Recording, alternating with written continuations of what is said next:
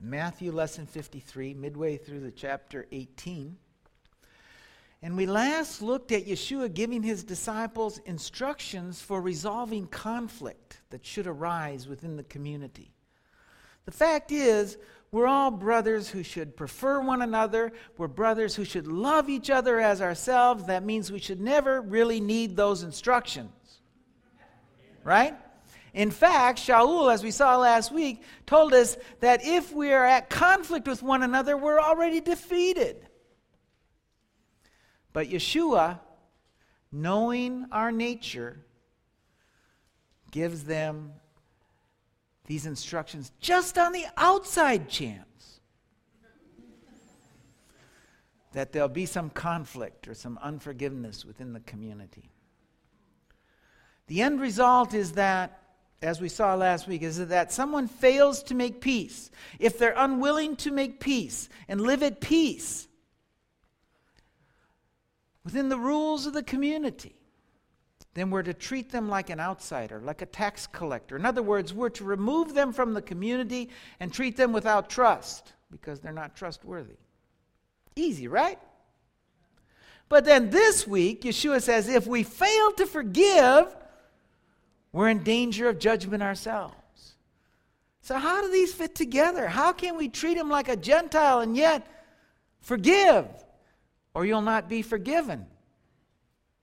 So I thought we'd see if we could make some sense out of these seemingly contradictory instructions, right?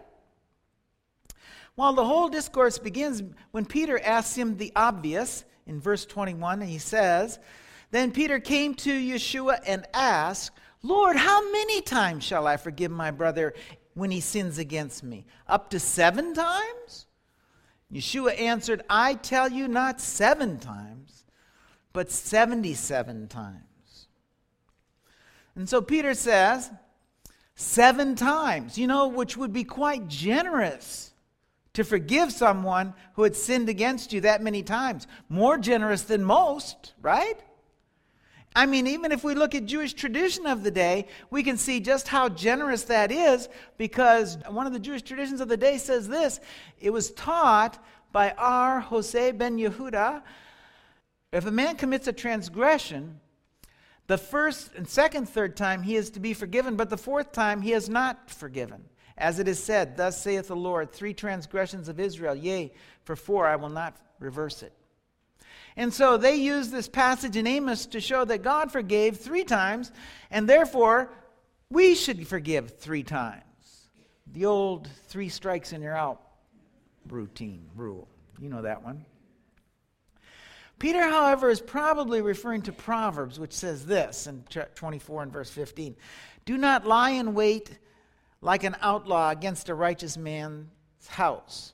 Do not raid his dwelling place. For though a righteous man falls 7 times, he rises again.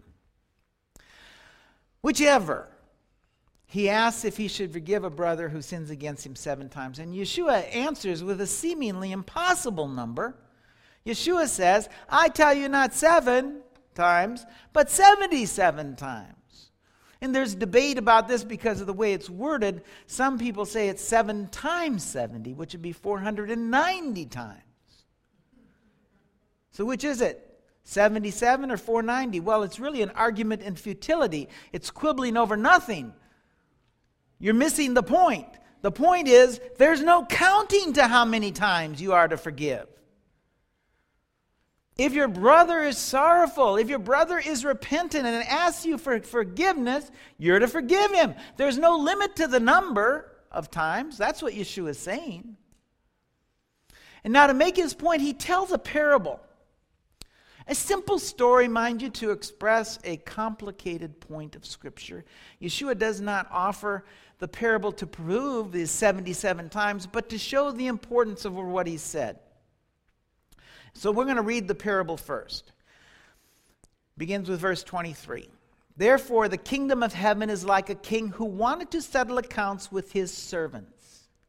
As he began the settlement, a man who owed him 10,000 talents was brought to him. And since he was unable to pay, the master ordered that he and his wife and his children and all that he had be sold to repay the debt. The man fell on his knees before him. "Be patient with me," he begged. "I'll pay you everything." And the man's master took pity on him, canceled the debt, and let him go. But when that servant went out, he found one of his fellow servants who owed him 100 denarii. He grabbed him and began to choke him. "Pay back what you owe me," he demanded. His fellow servant fell to his knees and begged him, "Be patient with me. I will pay you back." But he refused. Instead, he went off and had the man thrown into prison until he could pay the debt. When the servants saw what happened, they were greatly distressed and went and told their master everything that had happened. And the master called the servant in. "You wicked servant, I canceled your debt because you begged me to. Shouldn't you have had mercy on your fellow servant just as I had on you?" In his anger, the master turned him over to the jailers to be tortured until he should pay back all that he owed. And this is how my heavenly Father will treat each of you unless you forgive your brother from your heart. Whew. He begins the parable with the kingdom of heaven is like. In other words, this is how the king will forgive you. And this is how, if you are a member of my kingdom, if you are part of my kingdom, this is how you will forgive. We're going to find that the parable has the same moral as something that Yeshua has already stated, and evidently Peter missed the point. Because he told us something else in the Sermon on the Mount. Chapter 6 and verse 14 says, "For if you forgive men their trespasses, your heavenly Father will also forgive you. But if you do not forgive men their trespasses, neither will your Father forgive your trespasses." So what Yeshua is saying is that if someone comes to us with godly sorrow asking for forgiveness and we don't forgive, then we should not go to, or we should not expect that the Father will forgive us either. As we already know, the Father will always judge with mita keneged mita, measure for measure. The point Peter should have known, the point is that Peter should have known this concept, but I think he needs a little more teaching, and thus the parable. Now, it's always when trying to understand a parable helpful to identify the elements of the parable. In this instance, the main subjects are a king who's representative of God, Yeshua's Father, a servant who's us. He's the one who asks for forgiveness, and then he fails to use that same measure in his own life. The unpaid accounts would be sins, and the canceling of the debt, of course, is the forgiveness of those trespasses, those sins. The servant of the king owes 10,000 talents. And we really miss the point because we fail to grasp the gravity of that debt. If you check out the value of a talent, you begin to realize the enormity of what Yeshua is saying in this passage. 10,000 talents today would be the equivalent of hundreds of millions of dollars.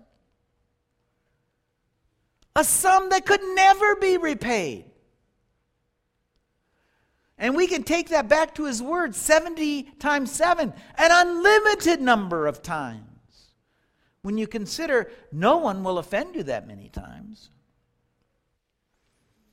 The amount here is obviously a complete exaggeration by Yeshua to make his point, just as 70 times 7 would be an exaggeration. Now, the king at first says, since he was unable to pay, the master ordered he and his wife and his children be sold for repayment of the debt. Even though he and his wife and children, coupled with all that he had, could have never paid the debt, the king orders that these things be sold. You know, anciently, you could be made to serve the one you owed as a slave until such time as the debt would be paid. But in this case, the debt could never be paid. You could also be auctioned into slavery for the debt. Your things could be sold. Whatever you were or had could be taken from you in order to pay the debt that was incurred. And this is what Yeshua wants us to see. There's no way for the man to pay this debt. He's helpless to repay. And so he's sold into permanent slavery. That's what the option would have been. Not only that, we can see the status of a wife in this instance. A wife and children. In this day, they were viewed as property. They could be sold. You know, when Barry Madoff went to prison for all of the money that he stole, his wife remained free. Just his property was taken to pay the enormous debt. But in that day, even the wife was considered property. The children were considered property. They were sold. The servant's response are words carefully chosen by Yeshua. The servant says, "Be patient with me." Be patient. Remember, the king in the parable is God, and the servant calls on one of the attributes of God. What does God say of himself in Exodus chapter 34, verse 6? The Lord passed before him and proclaimed, the Lord God, merciful and gracious, long-suffering, or patient, and abundant in goodness and truth, keeping mercy for thousands, forgiving iniquity and transgression and sin, who will by no means clear the guilty. And so he calls on God's attributes of mercy and patience. And he says, be patient with me. And the king in the story, reminded of who he is, forgives the debt. Understand that the debt he owes could never be repaid because the debt is so great. So the king, he just forgives the debt. In other words, he just forgave him for a debt so large that he never in his lifetime could repay it, at least by our standards, because it would be hundreds of millions of dollars forgiven. You see, what Yeshua wants us to see is the measure that God has forgiven us. And it is the measure with which he forgave us. It's the measure that we should use in our forgiveness of others and our forgiveness of each other. And so the servant now, he's a free man. He owes nothing. And the servant, now a free man, no debt because of all that has been forgiven him, goes out and finds a man who owes him 100 denarii. And a denarii by today's standard would be about $20. And so the guy owes him $2,000, $2,000 by today's standards. Nothing in comparison to the hundreds of millions that he's been forgiven. Again, and this is Yeshua's intent, to show this wide difference between what God has forgiven compared to what we might have to forgive our fellow man. The next thing Yeshua wants us to be sure to understand is that this fellow servant, he uses the exact same words that the other servant used. He says, be patient with me, I'll pay you back. The point being that the servant should have emulated his master. This poor fellow is calling on him in the same way he called on his master. Yeshua is telling us that we should emulate our Lord, our master, with the same patience, the same mercy, and the same kindness. The mercy that we show others, the patience that we should show others should be the same that our Lord Yeshua has shown us. And if you're like me, that's a whole lot of mercy and a whole lot of forgiveness. But of course he doesn't. It says he had the man thrown into prison, and when the other servants saw, they were greatly distressed. And if you look at that word, it can mean deeply grieved. Other translations translated deeply grieved. And it can also mean angered. They were angrily grieved, incensed. And so they went and told the master. And so here's what we have. We have an enormous debt canceled by the king. And Yeshua uses this astronomical sum, a sum that is clearly exaggerated to show it was a debt that could never be repaid. Huge debt when compared to the small sum the second servant owed. Relatively small.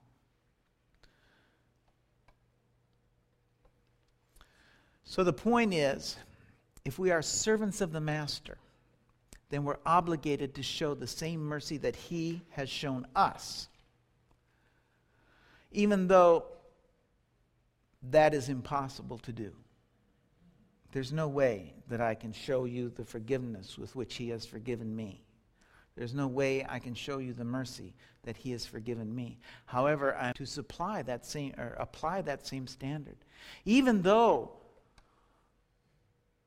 although we'll never be able to show that same amount of mercy, because what has been forgiven us is more than we will ever be able to forgive. We're to show mercy. We're to forgive.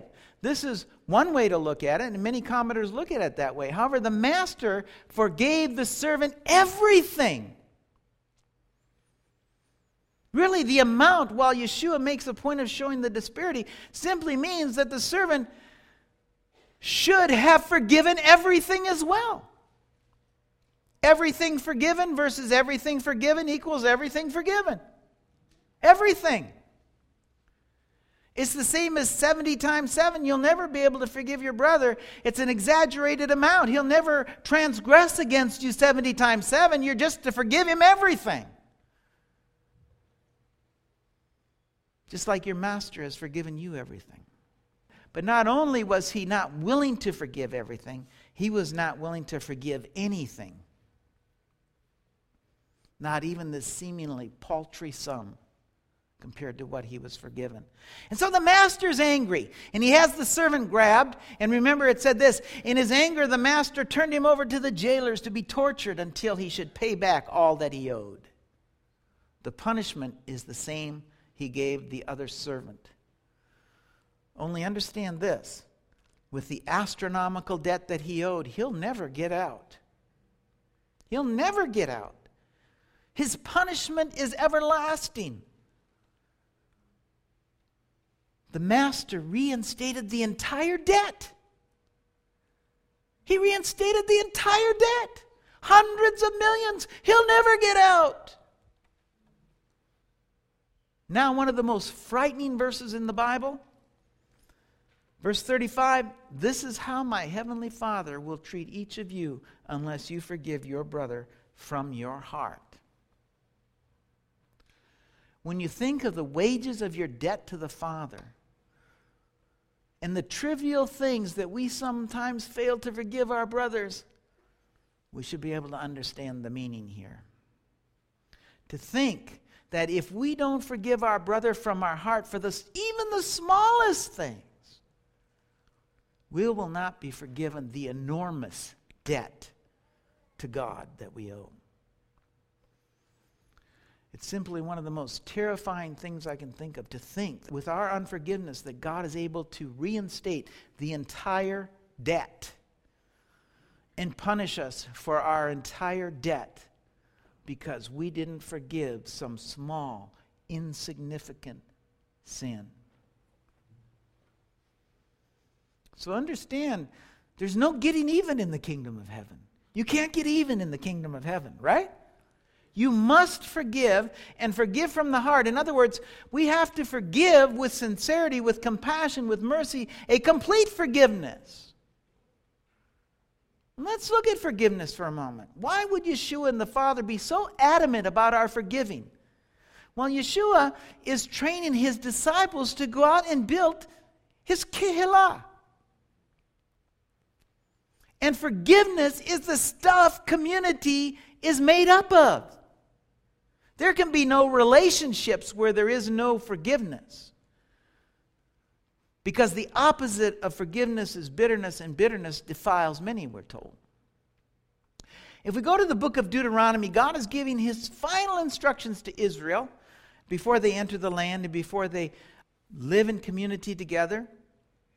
And he says this in verse 18, make sure there is no root among you that produces such bitter poison. The Lord tells Israel as they're about to enter the land, what will destroy community? What will destroy the community of Israel?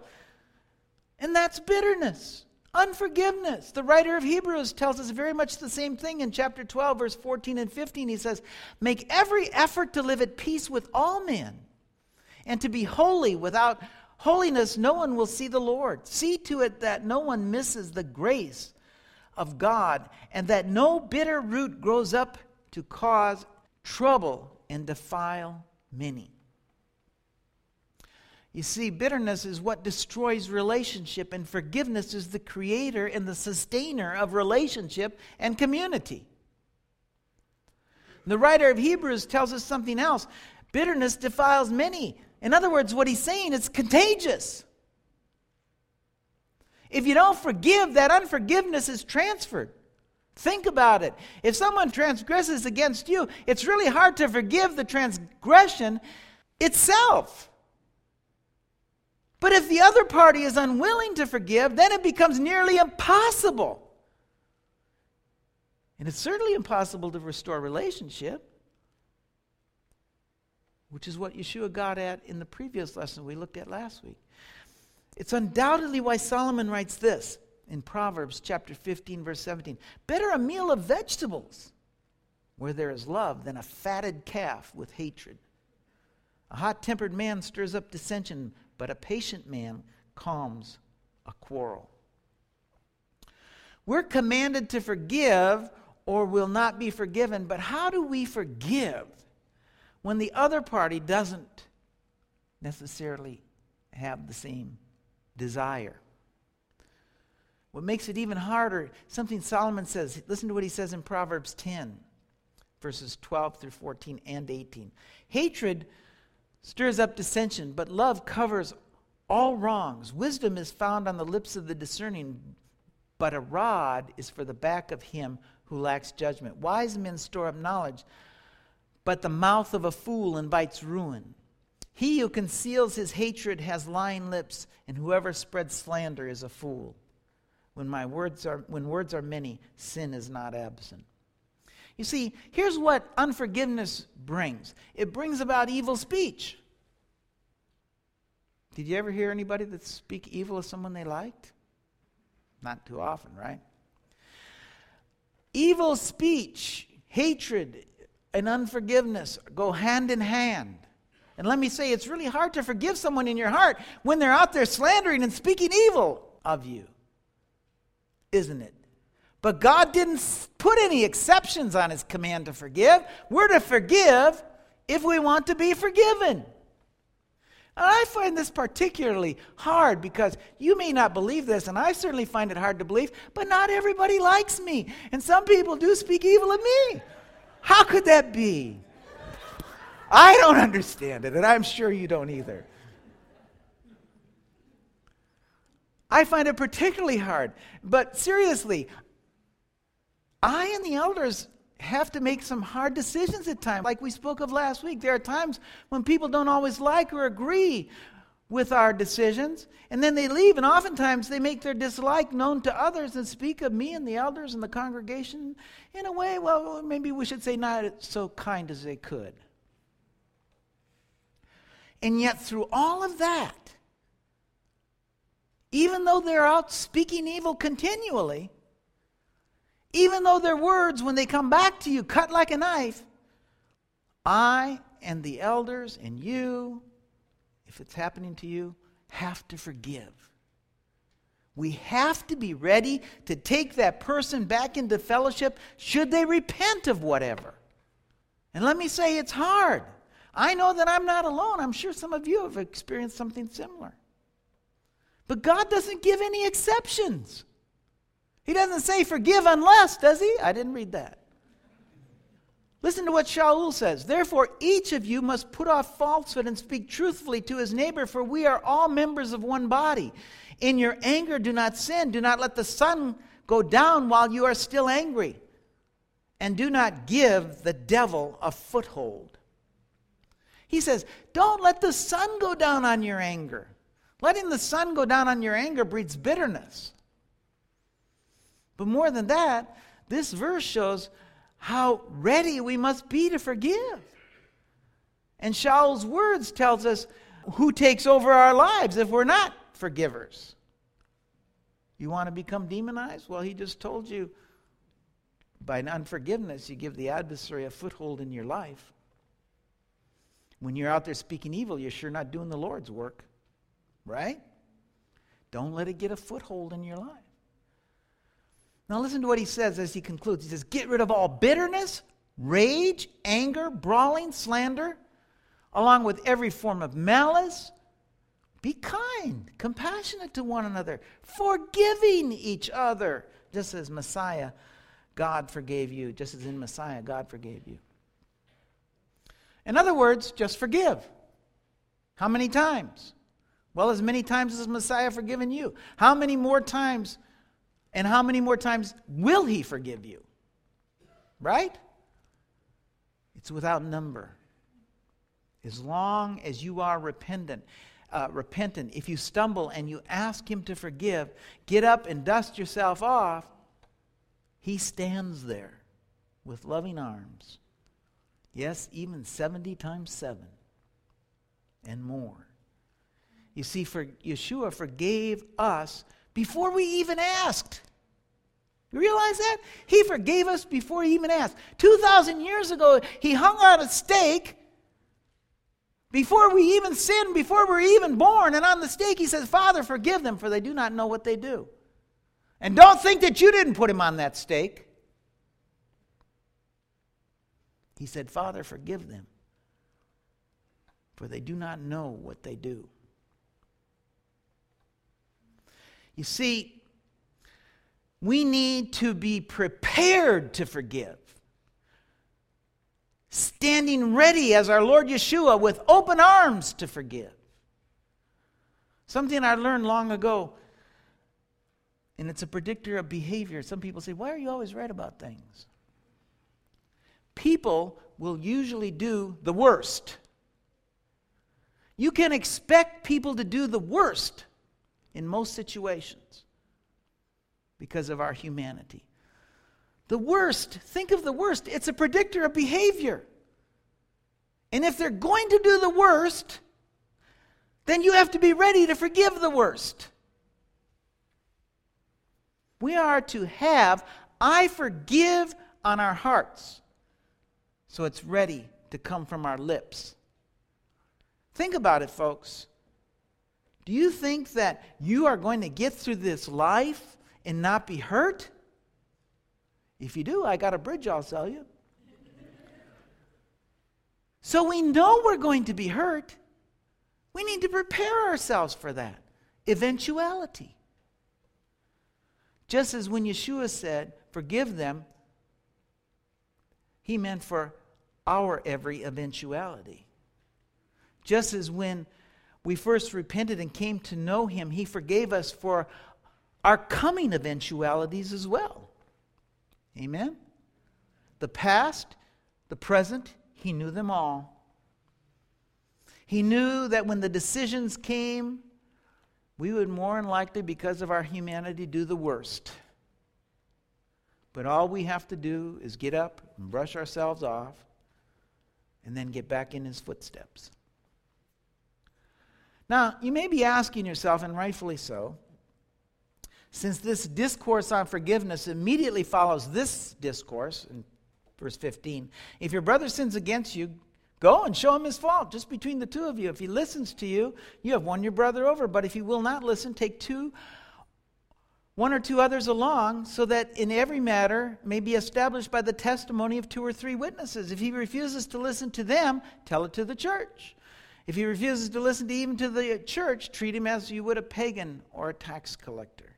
And so you may be asking yourself, because I certainly did, how do these fit together? How can we forgive and yet treat a person like a Gentile or a tax collector? Well, if you got the answer to that one, you have the wisdom of Solomon. And I know I don't have all of the answer, but I'm going to take a stab at it as usual. You see, we have to, as members of Yeshua's Kehilat, walk in his footsteps and forgive sin as he forgave sin. And so we forgive on the basis of his forgiveness and through his leading and his showing us and giving us the ability to forgive. Yeshua stands at a distance and waits for our sorrow, our repentance, with open arms. He waits for us to ask. He waits for us to come near. And so that's how it should be with us too. We have to be complete forgivers of sin, no half measures. Yeshua does not forgive our sins on a limited basis. He just forgives the enormity of our debt. We have to forgive even before we're asked for that forgiveness. We can't wait till the person comes to us, because if we do that, we'll be unprepared when he does come to us. Which means when we are wronged, we have to realize, like I said last week, we probably have some fault in it as well. We have to realize that if it were not for the relationship that we have with Yeshua and his leading, we would be in the same position. And we have to continually forgive and be slow to offend. Forgiveness is not so much healing for the other person, understand? It's not so much healing for the other person. If you do not forgive, you don't hurt the other person. You hurt yourself. The unforgiveness hurts you. But there's something else along with mercy and forgiveness that we have to see as a community. We also have to show justice. We have to do what is right. And so we need to show the person his fault as well, which is what Yeshua got at last week. If you're an elder in a community, you have to think more than of yourself. You have to think of the effect that this person may have on the rest of the community. And so, do you treat the person like a Gentile until he repents? You do that. And then, because you've already forgiven, you stand ready to welcome your brother back into the community if he does repent. He's forgiven, and the firmness with which you show him his error brings him back into relationship with the community, and more importantly, with God as well. Mercy and forgiveness go hand in hand with justice. That's why God says, I'm merciful, patient, loving, kind, yet I do not leave the guilty unpunished. So yes, we forgive, but for the sake of all of us as a community, for his sake, we must show justice as well. Right? This is why we don't, as a community, treat someone like an outsider who has sinned against another in the community and fails to repent. The one we actually hurt is the one we're trying to show friendship to and compassion to, because we're helping him along in the unforgiveness that he has in his heart. We're enabling him to continue in his sin. We're helping him in his being outside the camp. We're enabling him to be ill in his illness. Amen?